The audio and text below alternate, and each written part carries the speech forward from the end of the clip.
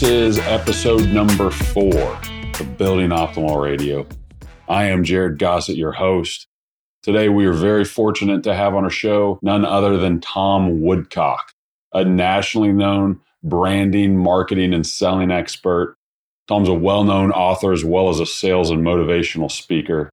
Listen to what Tom has to say because I can almost guarantee you that if you implement just a few of his ideas he shares with us, you'll see immediate results on your bottom line. There's some huge value bombs in this interview. And also, be sure to subscribe to our podcast on whatever platform you use, iTunes, Stitcher, Google Play, whichever one. This way you get notifications of our new episodes. You can also find us on Facebook, Building Optimal, and Instagram at Building Optimal. Send us your feedback there. Tell us what type of content you want to hear, and we will make it happen for you. Enjoy. Tom, you speak to and train thousands of people each year on best sales practices, including training many builders. What's the biggest mistake you see builders making with their sales strategies, and what's the fix? It's really not rocket science. So many contractors and builders get caught in what I call the low bid game. They basically acquiesce and already on the onstart of any project, any sale, any transaction, get a mindset where they believe, okay, I got to be the low guy on this job. I've got to get my number down. I got to get skinny if I'm going to get this project. And sometimes they do it subconsciously and don't even realize it. They actually begin talking to the customer, and sometimes they'll lead with price themselves out of the gate. Making statements like, well, yeah, traditionally a rehab project like this would run in the $50,000, $60,000 range. Let me take a look at what you have. Well, you've already put in the customer's mind the dollar range. We really do live in a country where price is advertised on a large scale in so many products in so many areas that it's almost culture in this country to lead with what's this going to cost me. The problem is you're not buying a price. You're buying the service, the workmanship, the craftsmanship, experience. There are so many factors that come in that can literally separate you completely from your competitors. People will hear this and say, yeah, I know that, but they don't know how to translate it. And that's that level of competitive separation that makes the customer say, hey, not only do I want to use you, I don't mind spending a little more to use you. And we see that evident in all sorts of products we buy. Otherwise, if we had an anniversary dinner with our significant other and we were buying by price, we would always take them to McDonald's for their anniversary. But we don't. We go to that nice restaurant, we get a nice bottle of wine, we get a steak, we end up dropping $200 on a dinner and we're full. Where you go to a fast food restaurant, order a number 5, pay $10, and you're full. Same result. What made you make the decision to spend that extra money, choose that particular restaurant? Well, those principles hold true in the construction industry as well. And the biggest issue I face is, especially smaller companies where the owner of the company is doing much of the sales work, they haven't taken enough of an inventory of what they bring to the table and determine how to sell that up front, how to present that to the customer up front, that customer's buying motive, that want is so engaged. I don't want to say price doesn't matter, but it certainly drops farther down on the sale. So it really is finding out what worth you bring to the table and communicating that to the customer. I'm glad you say that because I think that's something that a ton of builders do struggle with. I've personally struggled with it in the past. When you mention that, it reminds me of this idea that I get in my head. I think we oftentimes negotiate against ourselves and oftentimes unnecessarily. And I've heard you talk about this in some of your presentations. Sometimes you just get the client that is completely fixated on price. But oftentimes for me, that's a red flag. You don't necessarily always want the client that's leading out of the gate with price because, at least in my experience and with the builders I know, that oftentimes will generate a lot more problems than those customers who are willing to pay for the quality and the value you bring. You're exactly right. It is always amazing that the people you discount the most to tend to treat you like a rented mule. You don't necessarily want to throw that customer away right out of the gate. What you want to do is you want to throw some test balloons out there. And when someone says, look, you really got to come in cheap on this. I have a tight budget. I only have so much to spend. The first thing you want to do is park that price objection. Often I'll train people to ask as an initial question when they're starting to get into discussing the project. I mean, there's a whole front end to getting that connection with the customer out of the gate that we could discuss at our time. When you do start getting the discussion about the project, the first question you want to ask a customer is, what's the most important aspect of this project to you? 9 times out of 10, the customers are going to say, I need a good price. You got to come in with a good number. I'm sure you've heard that. What you need to do at that point is allay those fears and move on to what the second most important issue is. And the way to do that is to look right at that customer and say, Mr. and Miss Customer, goes without saying that we're price competitive. What's the second most important issue on this project? Now we're going to start getting into the meat of what's really driving the consumer, the customer, to do this project. And it might be schedule, which comes up, boy, I only have so much time to get this job done. Well, let's think about that. If you've got a tight schedule, you pay more to meet your schedule. Most owners will. Secondly, they might say that, there's a particular need, the need that this project is going to meet. Okay, well, now we're going to talk about that need, and we're going to stay focused on whatever that second thing they bring up, and then price begins to fade more and more out of the picture. But if that customer keeps coming back to price, and just drives price, have an example or a metaphor in place where you're saying, Mr. Customer, if you've got this for a low price, do you think you would be getting a good value? And my favorite comment to say is, do you remember what grandma used to tell you? You get what you fill in the blank, pay for. People understand that. I think every one of us at some point could say, man, I thought I was getting a great deal on a great price in this, and man, what a headache. I could think of a couple of vacations I've taken that I thought I was getting a great deal. But nevertheless, the onus is on us when the customer does present that, like you're saying, that there's this price focus, to take that away, to move that objection away. And, we're not talking about getting 50% more than the competitors charging. Usually you're looking at an increase of anywhere from 5 to 15%. So the profitability for you as the contractor makes sense.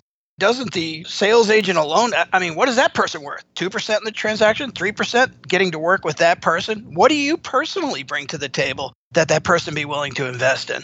And this is the way to think going in. The problem is we get all twisted in knots when people start throwing that price objection up. And so guess what? People do it.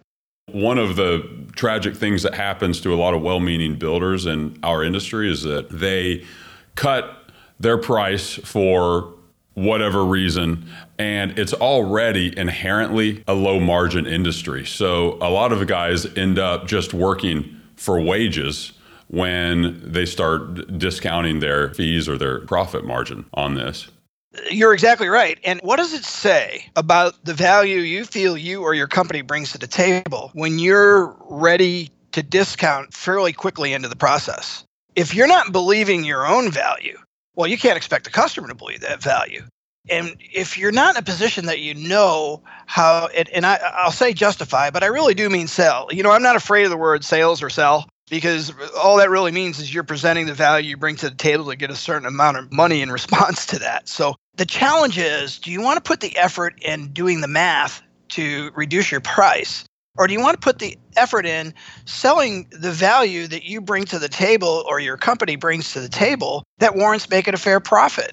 And honestly, if you set a price, let's say you set a price on a project and it is that $50,000 range, and you get some pricing pressure from the customer, and all of a sudden you're going to lower your price to $45,000 because the customer said, hey, look, you come down $5,000 and you get the job. Well, let me ask you a question. What was that first price you estimated? I'll tell you what it is. It's a lie. You've lied to the customer. You violated the number one buying motive between selling agent and customer, which is trust. So therefore, you're going to be in a situation where that customer is going to be looking for places to cut costs, save money, get free services out of you left and right. When in actuality, it takes a little bit of time, a little bit of effort, and guess what? Sometimes it can be uncomfortable selling those things that separate you that cause that customer to say, I have to make this investment. And contractors, you're so right. Our industry, and I've been in the construction industry for 35 years and teaching people how to sell in this industry for 35 years. And I've watched the same problem. And when the economy got tough, it got even worse. And the point is the belief in the value that you bring to the table, communicating it clearly so the customer qualifies that value to a certain level. It's not a game. It's just sales work. I want to dig a little deeper on this because I think this is really, really important for all of us to hear. I think our industry is often perceived as a commodity industry because there's such intense competition. There are low barriers to entry. That's just the reality that we're facing. Almost every builder throws around pretty much the same words: quality, value, design, service, craftsmanship. How does someone truly create a unique value proposition that separates themselves from the herd? I think the most consistent things I hear that builders will say is their sales advantages is usually service. I'm going to service you better than anybody else. I'm the best out there, blah, blah, blah, blah, which everybody says that. People say they're going to stand behind their work. They say they're experienced, that they have good experienced people. Well, you're not selling against people that are saying, hey, our quality's terrible. We're not going to stand behind what we do. And our people, some of them are questionable in their own right.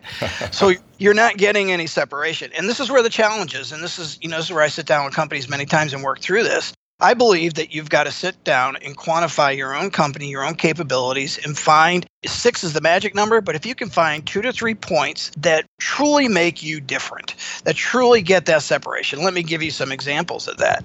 Concrete contractor that I had for a client for a while was bidding to general contractors, lost their 2 best clients, about $6 million annually in revenue, gone. They call me, bring me in. They say, look, we need your help. We don't know what to do here. And I asked them, well, how do you sell your company? And they've been in business 75 years, a generational company, which is real common. And they said, well, we tell people we've been in business for 75 years. And I go, well, what if somebody's been in business 76 years? You lose by 1. That doesn't mean anything to the customer. You can be terrible for 75 years. Then they said, well, we never leave till the job's done right. Well, how many people are out there selling the fact we're going to leave halfway through and we're really sure what we're going to be leaving? And then it was a generational, it was a grandfather, father, and son. And the grandfather was starting to get a little ticked off at this point. And he goes, we never have to go do re-breaks and refinishes on our projects. And I go, never? He goes, rarely. And I go, well, how rare is rarely? Well, he says, we keep files on every single crew that we have to go and correct their work. And I go, you do? I go, bring me those files. And he comes out with a file box with about 100 files in it. And I go, well, where are the files on all the projects that you didn't have to go back and do a refinish or a re-break or correct the work? And he pointed to at least 8 file cabinets along the wall. Well, here's your separating point. Here's your separating bullet. You have a less than 5% callback rate that's documented. So here he has this point of separation right there in his own company. We just did a little small marketing card. What's your concrete contractor's documented callback rate? And they raised the bar. They raised a standard in the industry that was right there within their own company. Not only did they get one of those clients back, but they picked up 2 other general contractors. They had general contracting community in that market started asking concrete contractors, hey, what's your documented callback rate? And those competitors are like, what are you talking about? I've never heard of that. It's like when the first touchscreen came out on phones. What do you mean you just touch the phone? You don't have to push buttons. And that's what you have to look for. And I worked with so many companies, Jared. This type of separation exists in almost every company I've worked with. And especially somebody that's gone and started a company, maybe worked in an industry and then started their own company. Why did that owner choose to do that? What did they see that they were going to do differently, do better, do more effectively? And when they get going, they tend to forget that. And price is not enough. There's room for one low-cost provider in every industry, in every market. Your Southwest Airlines. Everybody tries to compete against Southwest Airlines, struggles, or Southwest Airlines eats them up because they have a machine, a low-cost machine that they've designed. Well, they're not the only airline. There's other airlines out there that, their CEOs may be taking most of the money, but nevertheless, they're making money. They're out there. They're functioning in the same pool and doing well. BMW, when, the recession hit and the car manufacturers were getting bailouts, German government didn't bail out BMW.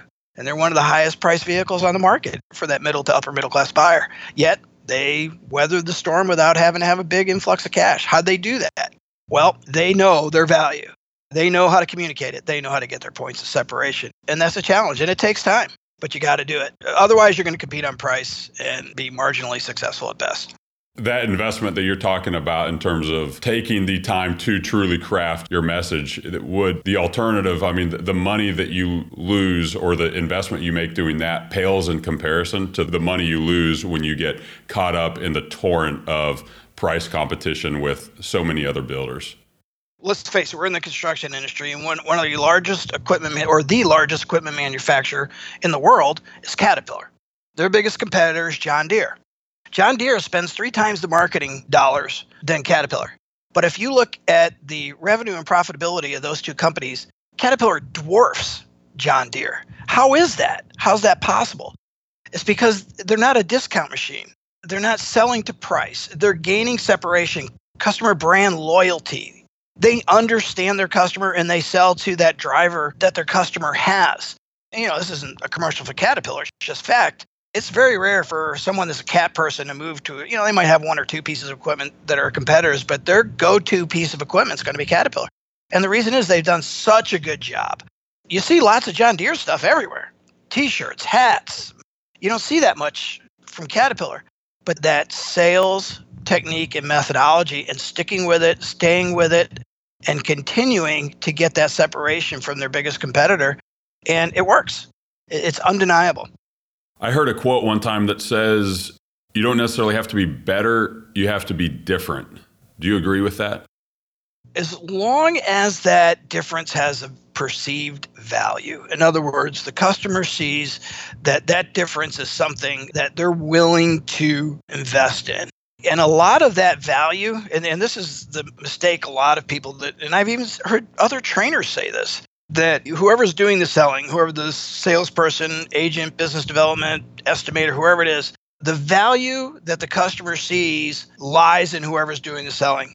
That's not true. You have to listen to the customer and see what they perceive as value, because what you are trying to sell, that might not be the value that the customer is necessarily looking for. So what we may perceive as we're trying to sell a project, a product, and we know when we do a project, we use these materials, we use these systems, we use these, types of craftsmen. And when in reality, the customer's like, I just want to make sure it's the right color blue. And the customer's seeing that as, try being a painter. They'll tell you that, they can have the best equipment, the best painters, but if that color doesn't match what the customer is wanting it to be, it doesn't matter how long the paint's going to last, how quickly the job was done, how cordial the workers were, if the blue's off. And we need to listen to the customers and hear what they're telling us, what their perception of value is for their projects. And once you get a hold of that, very rarely will a customer move off, because everybody else is, like you're saying, selling service, quality, and experience.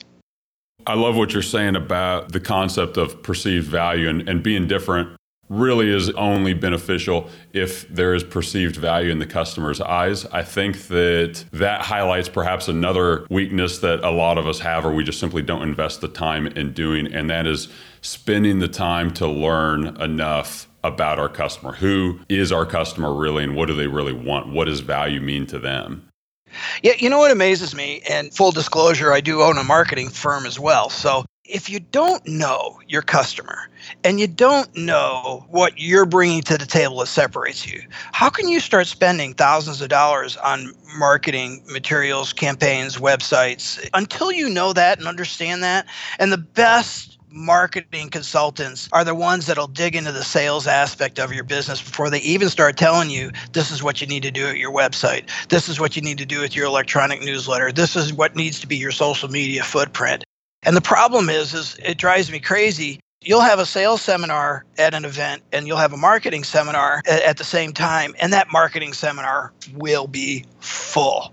And you have a few people in the sales seminar that are construction industry professionals that say, you know what, I need to know how to sell. And the point that you're making, knowing where your customer's coming from, and that comes from evaluating your failures as well as your successes. Knowing what the customers like or choose or decide about you, your company, that they want to partner with is absolutely critical to which customers you go after, how you market, and the forecasting of success that you can expect. Hey, look, I obviously believe in marketing, but I believe in marketing correctly and having it tied to your sales effort. I spoke at a university a couple weeks ago. I spoke to the business school, and, obviously the marketing students were in there. So I guess there was probably about 1,100 students there, and I asked where the marketing majors were, and they all raised their hands. It was a couple hundred students. I said, all right, how many of you are taking a sales course? Not one hand went up. So these people are going to graduate from college with a marketing degree and have never taken a sales course. And not that I'm trying to sell a sales course, but what is the single most important aspect of business? If you can't sell and you don't sell, it doesn't matter how good you perform on the project. It doesn't matter how good you run your books. It doesn't matter how great you are at managing people.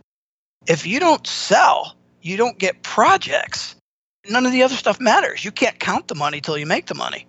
I see this cart before the horse in our industry so often, even at high levels. I mean, working with a $2 billion general contractor, same exact issues that they're facing. spending hundreds, millions of dollars on marketing. They're disappointed with the results. And that's because the sales effort is completely detached from the marketing effort. So, we're hitting a lot of stuff in a short period of time, but all those elements related to gaining that separation through your sales effort and balancing it off in the same way in your marketing is a great 1-2 punch. I want to talk a little bit about marketing for a second since we're on the topic. It's, I think, a real weak point for a lot of builders because a lot of us were out there in the field or were pulled in a lot of different directions, and it's easy to let it fall by the wayside. What are some of the best marketing strategies that builders should be implementing to get more quality prospects? One that you'll actually do. For me, I keep it really simple. Here in the St. Louis market, I have 15 construction clients that I work with, and they have to do the 3-step marketing. And honestly, a lot of these folks have multiple responsibilities in their company. They're managing their people, they're buying equipment, they're running the projects, they're estimating, they're wearing 3 or 4 different hats. If you get something that works that you stay with consistently, and that's the key with marketing is, yes, you got to have the right message, but you have to stay consistent with that message. So what all my clients, they're mandated to do for a social media platform where we really like LinkedIn and staying active, very active in LinkedIn. We want them to have a decent website, but not to overspend on it.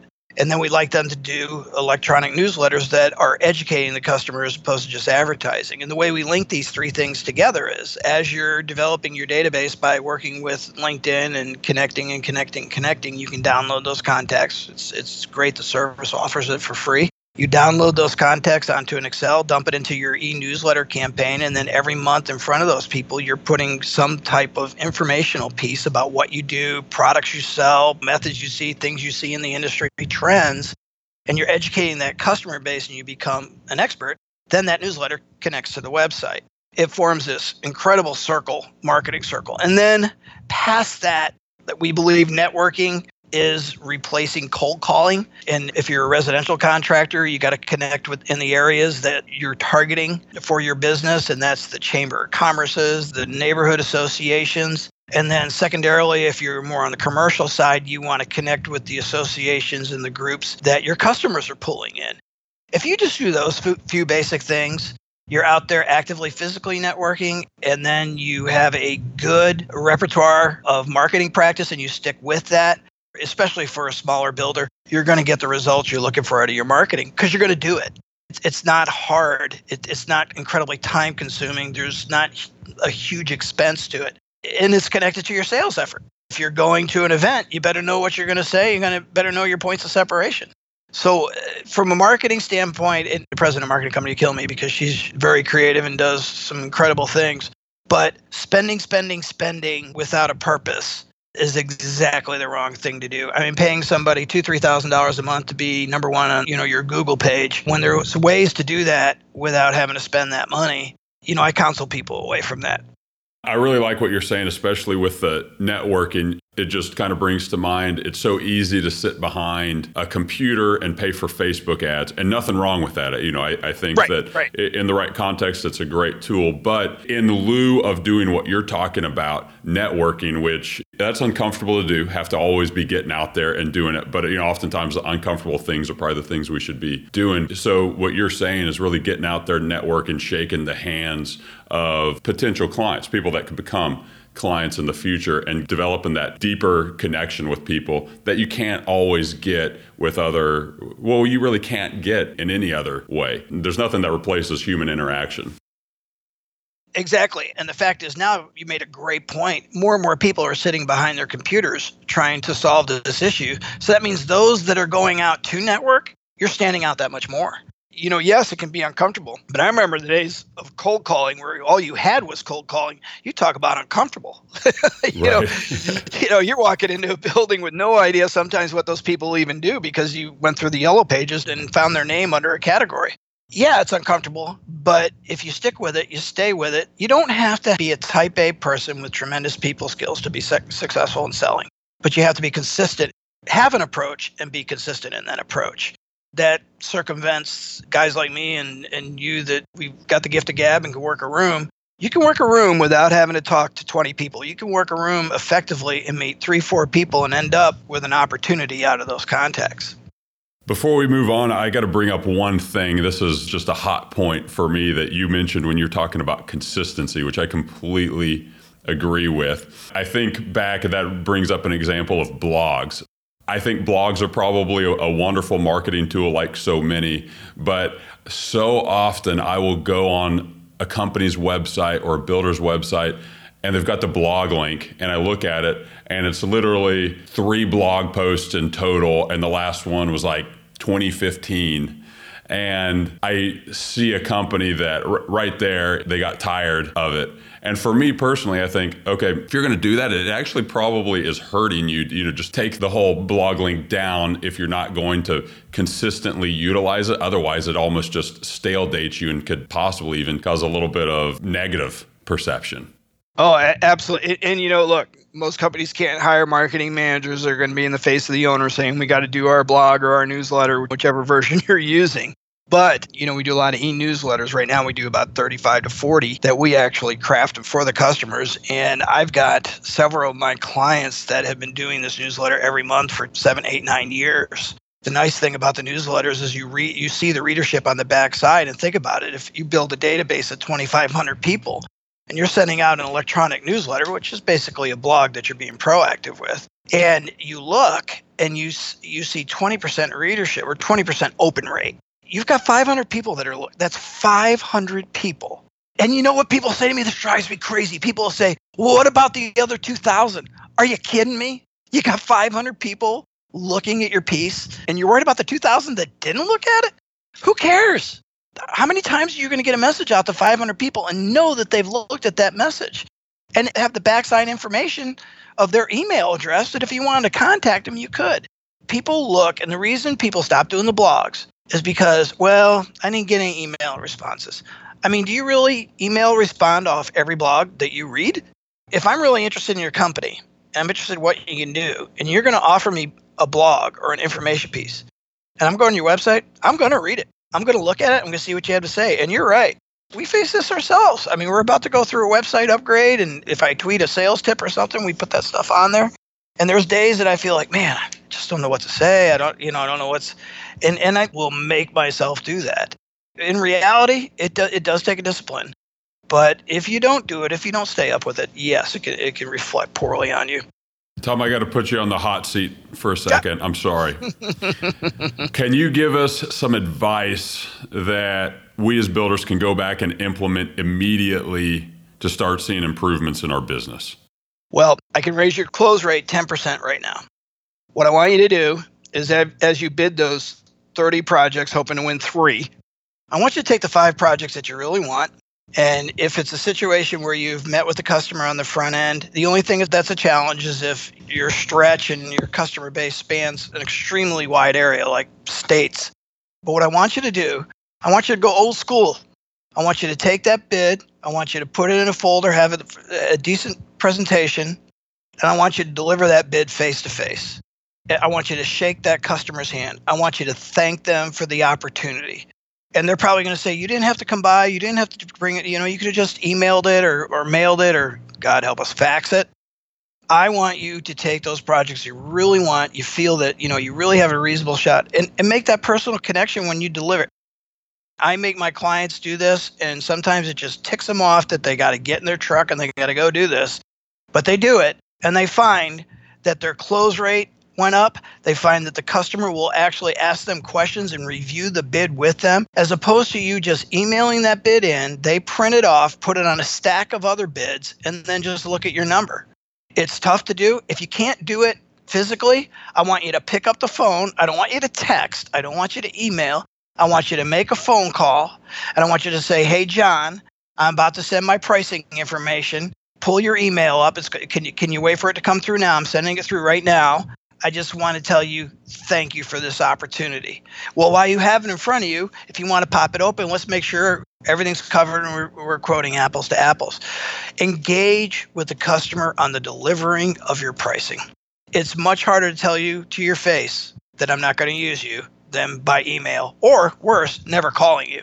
You'd be shocked how that little step of shaking someone's hand when you're handing them that pricing will make a difference. Is it going to close 80% of your deals? No, but I guarantee 10 to 15% of those opportunities will close that would have never closed before. That is amazing advice, and you're the expert, so I won't argue with you, but I bet if you do that, 10 to 15% is a humble estimate. I bet it would go up even more. Well, I got to be honest with you. I've never tracked the data. I just know the success with my guys, but I'm working with them all the time. So, it is higher with them, but, I'm obviously in so many different markets. I have to try to be realistic. Sure. Under promise and over perform. Absolutely. Well, that's amazing advice. Tom, you're a wealth of knowledge and expertise. I think your systems could probably benefit every single one of us listening. For those of us who want to find you on the web or learn more about your systems and products, where do we go? I'll tell you the easiest way to find me. You Google Tom Woodcock, I pop up everywhere. You can go to the website. My cell number, my email address is on the website, tomwoodcocksealthedeal.com. I'm all over the country all the time. So I usually return emails within 48 hours after I've been contacted. I sit in a lot of hotel rooms. You know how that goes. So if anybody wants to shoot me an email, they got a sales question, I'll answer it. Not a problem. Well, you're going to be one of the headline speakers at the Austin Build Expo here in January. So I'm going to be there for sure and looking forward to meeting you and hearing what you have to say. I got a seat in the front row for you, buddy. All right. Tom, thank you. Thanks, Jared.